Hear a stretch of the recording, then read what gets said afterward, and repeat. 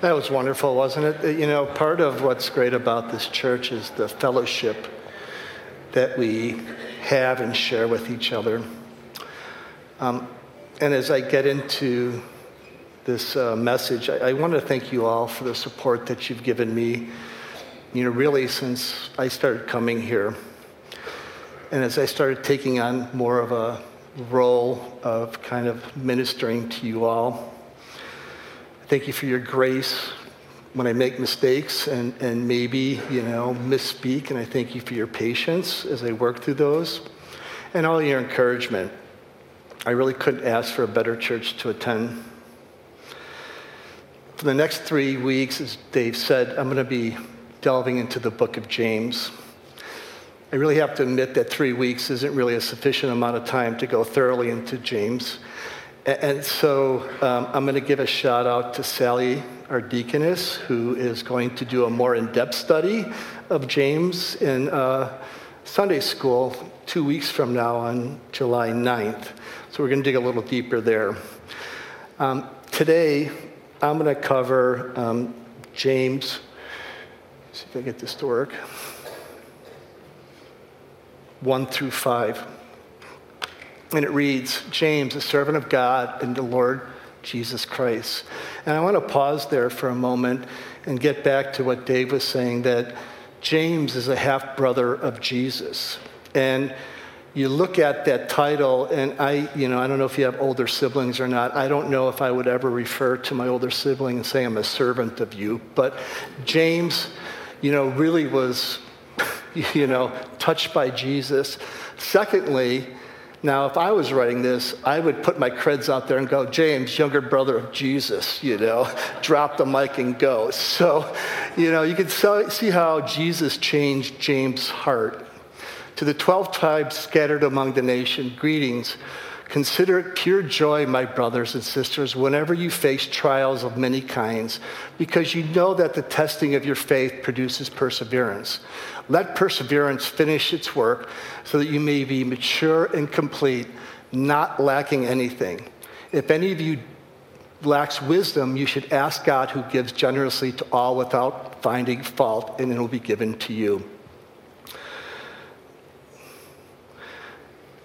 Jesus, like James, mentions trials. And Jesus in John 16:32, wrong way. A time is coming, he says. Time is coming, and in fact has come, when you will be scattered, each to your own home. You will leave me all alone, yet I am not alone, for my Father is with me. I have told you these things so that you may have peace. In this world you'll have trouble, insert trial, but take heart, I have overcome the world. We're going to start with a poll, because I love polls. I love to get a feel for where everyone's at. So if you want to take out your phones, get ready. But before we dive into this, I want to give kind of some disclaimers, those things that they have after messages. This hasn't been approved by the FDA or whatever. So before you go into this, I want you to think about something. I don't know if you caught it in James, but he didn't say trial. He said trials, plural. So my interpretation of that is we're going to be constantly going through trials, various trials through our life. And I think there's 3 places we are in life. We're either in a trial, we're entering a trial, or we're coming out of a trial. I know there's some argument that, maybe we're in between trials. But I kind of look at it like, the American Eagle ride at Great America. They have all those hills. The middle time is really preparing you to go up to another one. So I think it kind of blends. So when you take this poll, the questions are, which one describes you the most? Are you in the middle of a trial, entering a trial, leaving a trial, or really all of the above? Because I think we are all in some type of trial. And as you're entering, just remember that I'm going to be giving 3 messages in the next 3 weeks, so it might be a trial that you're going into, so vote accordingly. Yeah, a lot of people in the middle of trials, a lot of people, so let's keep their votes coming in. You can see that we're all struggling in a trial, maybe not struggling, but we're involved in a trial. And, you can see that there's a lot of people in trials, and it should help us not feel alone, because a lot of times in trials we feel alone. But I want to start with some disclaimers about trials. There are some misconceptions, I think, that I've always come to, is that trials are all about judgment, that you're being judged. And when I hear judgment, the hairs on the back of my hair stand up. Back of my neck stand up. Hairs on the back of my hair, that doesn't make any sense. Because I don't even have religion. So a trial is like, if there's a trial and judgment, there's got to be a judge. Someone acting to look outside of myself and to judge me. And in a lot of ways, if you remember figure skating in the Olympics, and you have judges, and always the Russian judge was always low when it came to this. The Russian judge, I grew up focused on that Russian judge score in my life. So judgment was always part of my trial. With that in mind, I thought of a trial that needs to be endured. We just need to ride it out, grit our teeth, buck it up, pull up our socks, and just go through it. It wasn't until after my divorce that my view on trials changed. Instead of looking at them as something to endure, I looked at them as kind of training, preparation for something else. That it wasn't about enduring, it was about gaining endurance. Another misconception I originally had about trials was they were always something big, large, like a loss of something, a death in the family, a bad health diagnosis, all of this. But when I really got down to it and you start looking at trials in hindsight, you look at there's actually steps within that trial that make up the big trial. An example of this, an illustration of this, was when I was in college. I was a chemistry major, and my freshman year I had calculus, for my first class. And that wasn't the trial, okay? So the professor would give 10-point quizzes out every Friday. One question on the quiz, we had to work through it and answer it. In the first couple of weeks, I didn't pay much attention to that, but then I realized that quizzes make up 50% of my grade. Okay. So, and what was on the quizzes was on the midterm and the finals. So I was viewing quizzes, as not a learning experience. Instead of looking at them, I need to gain the experience. I think for the gamers out there, many of the younger kids, I attribute it to leveling up. You have a bunch of tasks within a certain level, and you have to complete them successfully to move up to the next level. So that's how I started to view trials. Again, it wasn't something to endure or endured. It's something that you gain practice. This is why I love the book of James. Paul was an academic. There's no doubt about it. He was brilliant.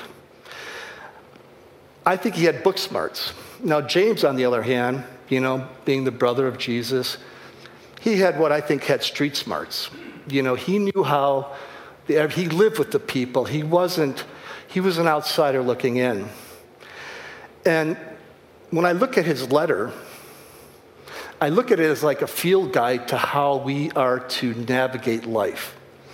It's a short book, but it has a lot into it.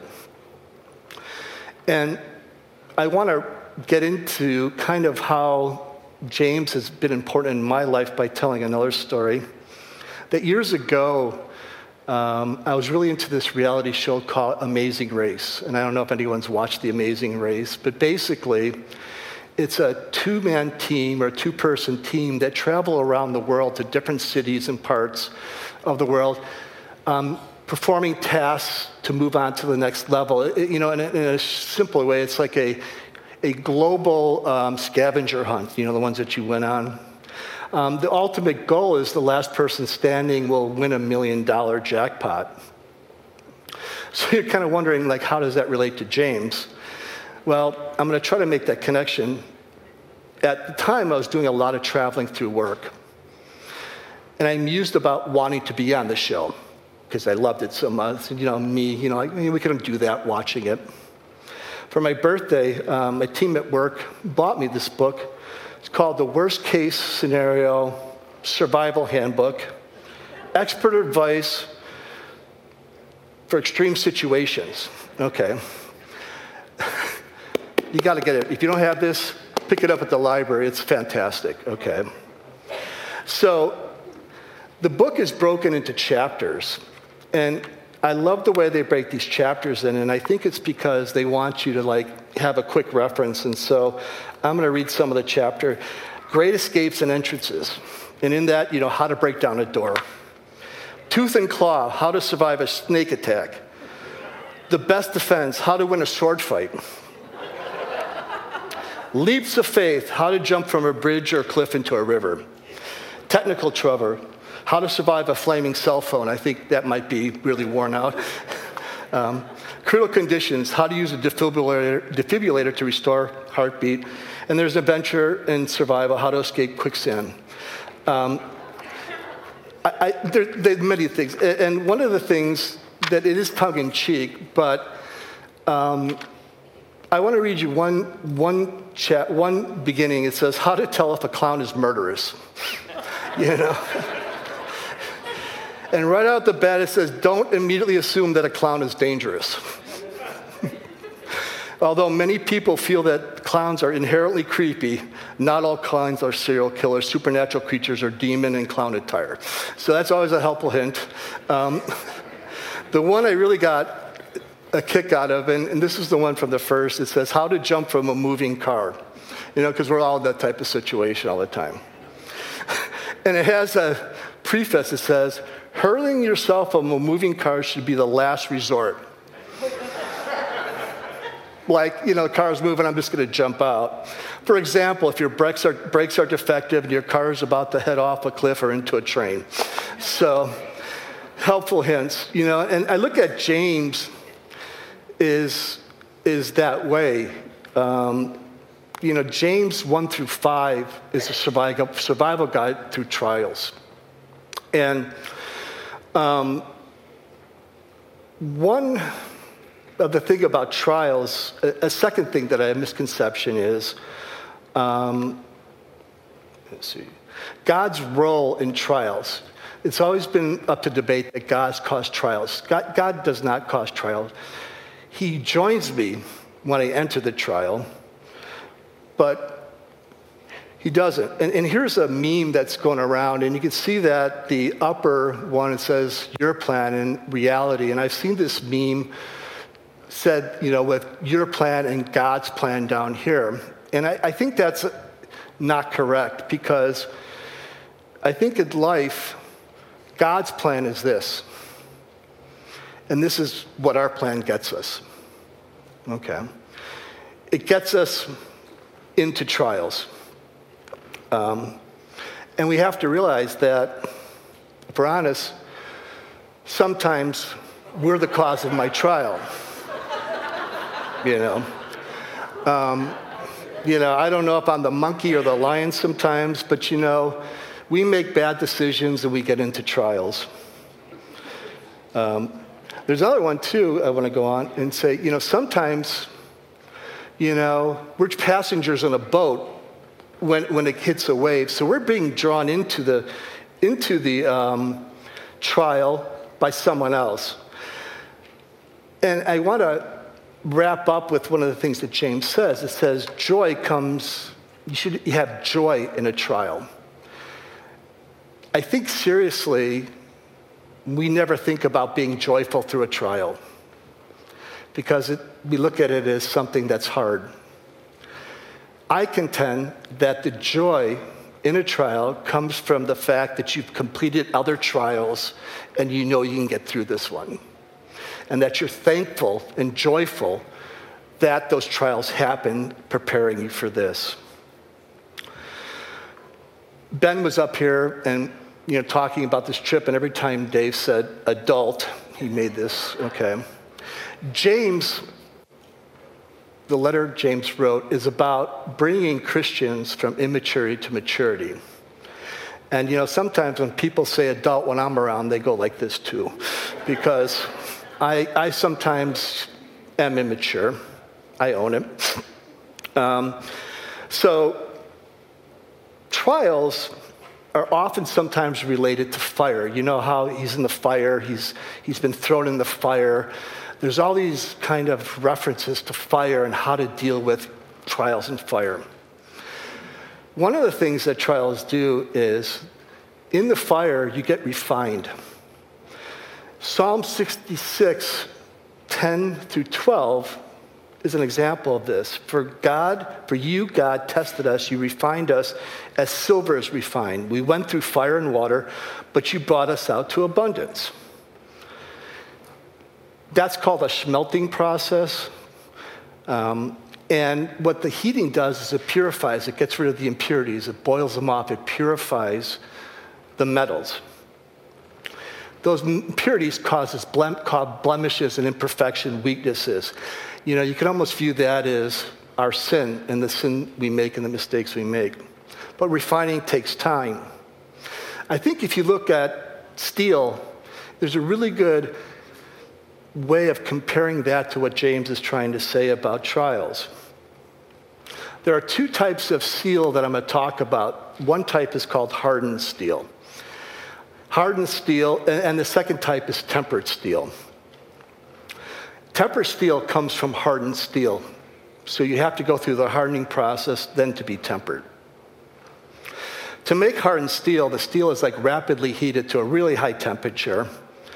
It's held there for a period of time and then really fastly cooled in cold water.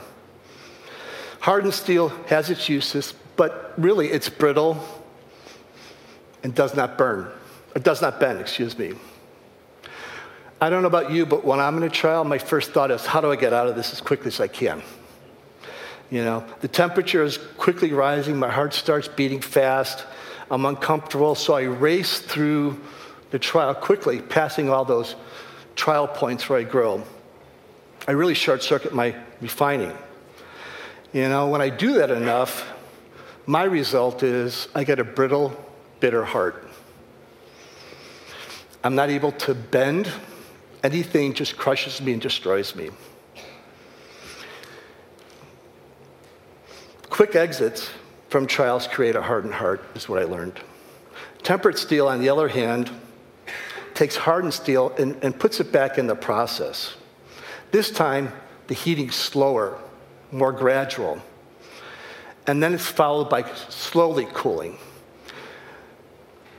The process actually doesn't just burn impurities, it changes the mechanical properties of the steel. So it's not just a simple cooling, hardening, the steel changes. It becomes stronger and more resistant. Tempered steel is used in springs and to make swords. If I allow myself to stay in the trial, the process will change me. I become flexible like a spring and strong like a sword. I become equipped to handle unexpectedness that life brings. Instead of a hardened heart, I have a strengthened heart that is resilient. Theme of this is don't waste a trial by exiting it too quickly. Trials also build endurance. And what you should learn is a trial should be looked at to build an endurance, not to just endure. Let's see, let me go to the next slide.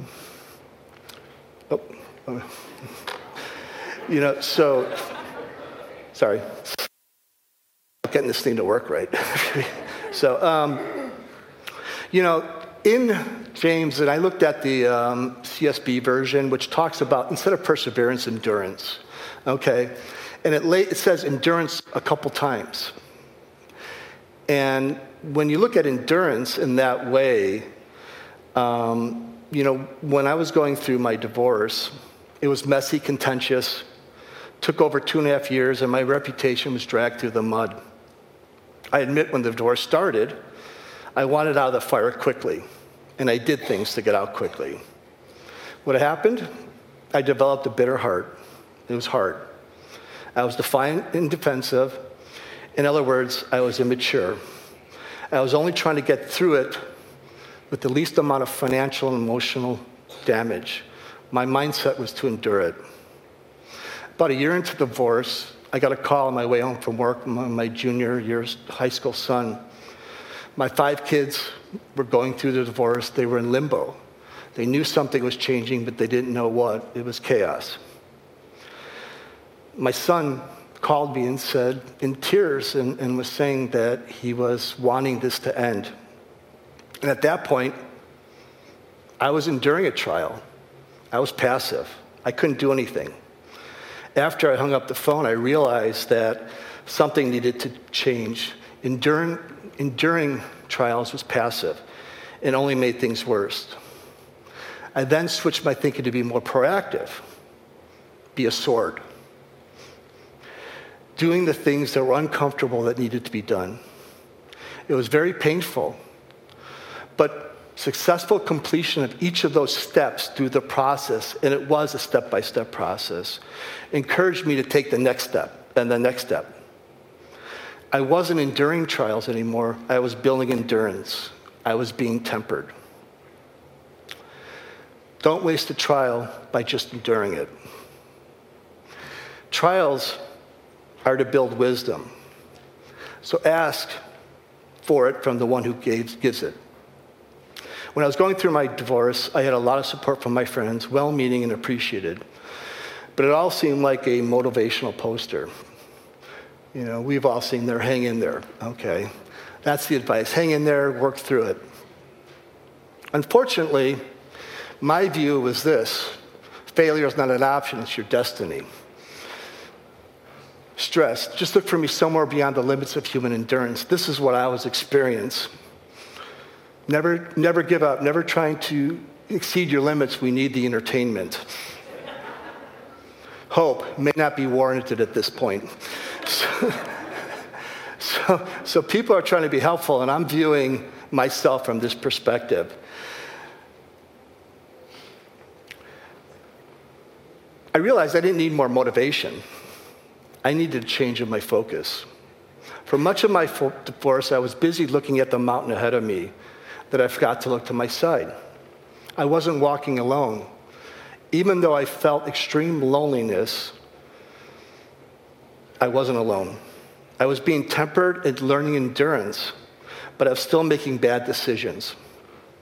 There's a saying in addiction recovery that encourages you to not look at your past decision, but make the next best decision you can when it comes up.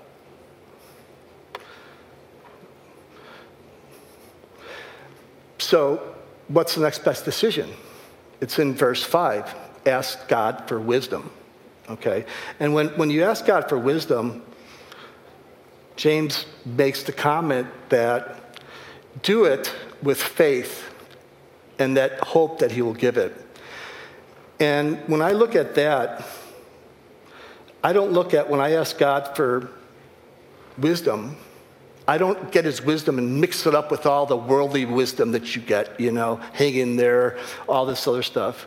What that means, I think, is God says, I'm going to give you wisdom. Use it. Ignore everything else, follow my wisdom. I don't know if you've ever in this situation, but at work, people come and ask me for my opinion, and I have certain expertise, over the 39 years. And what's very frustrating is when I give them my expert opinion, they go and ask 3 or 4 other people to confirm that my wisdom was correct, okay? And my response is, well, why did you ask me in the first place? I think God is like that. And I think this is what James is saying. If you ask for my wisdom, use it. It doesn't need to be checked. Use it. I'm going to kind of wrap this up by showing a video clip. And I think it really captures how I have felt and looked at trials in my life. It's a clip from the final round of Rocky, the original movie, back in 1976. Rocky is this street fighter, gets a chance to perform, I think it was on January 1st of 1976. It was a spectacle. Rocky's only goal was to finish the fight. So let's show the clip.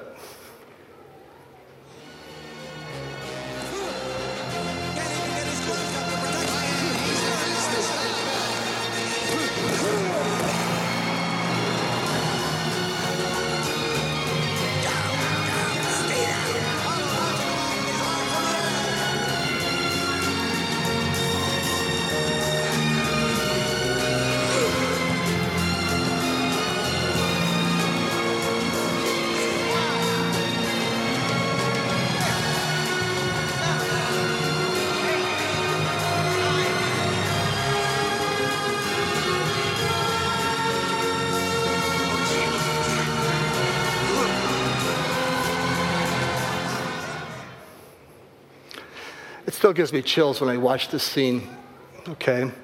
Here's life is Apollo Creed, and I'm Rocky. My face is getting pummeled by trials.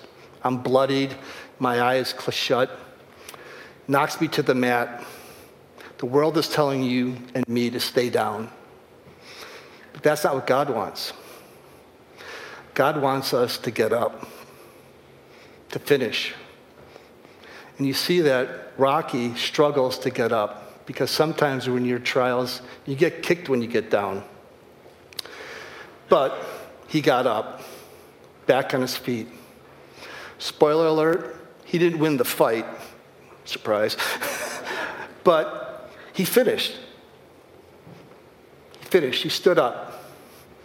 One last thing I want to add about trials is that people were watching me through my trials. And I had to ask myself, am I standing there on my feet, bloodied,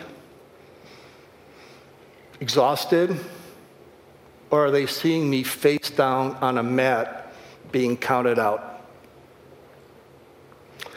If God isn't my partner in trials, that's how I will end up, face down on a mat, getting counted out. If God is my partner, then I will achieve my dream of participating in the amazing race, but with a bigger part of winnings. I want to encourage you, we saw people are in trials, that you know that if you know God is your Savior and are in a trial, pray for his wisdom, in faith, without doubt. He promises that he'll give it to you. For those who are going through a struggle, my heart goes out to you. If you're going through alone and you don't know God, then you're really only a prayer away from tapping into those resources that can help you walk through this. God sees the trial and knows how to help you navigate through it. And he wants to give you the wisdom to navigate it. I encourage you to make the next best decision if you're there, by admitting that no matter how hard you try, your sin is causing you to make bad decisions that keep you stuck in the trial. Admit that it isn't working and ask for forgiveness. Acknowledge you can't do it on your own. Ask him to lead. This won't prevent trials. As James said, they're inevitable. His guidance will and wisdom will continue to help you get up, get off the mat, and on your feet in the end. Let's pray. Thank you, Lord. Hearts are troubled here. They are in the midst of trials, leaving trials, entering trials, or up in the air. I pray that those people that aren't asking you to walk with them, that they reach out to you, to join them. You're right there by their side. Stop looking at the mountain that's ahead and look at who's carrying you up the mountain. For those who don't have you, make today the day that they do that commitment to you, that they can tap into your guidance and wisdom. And I pray for everyone that's hurting and suffering, that they know that you know their hurt and you know what they need to carry you through. In your name we pray. Amen.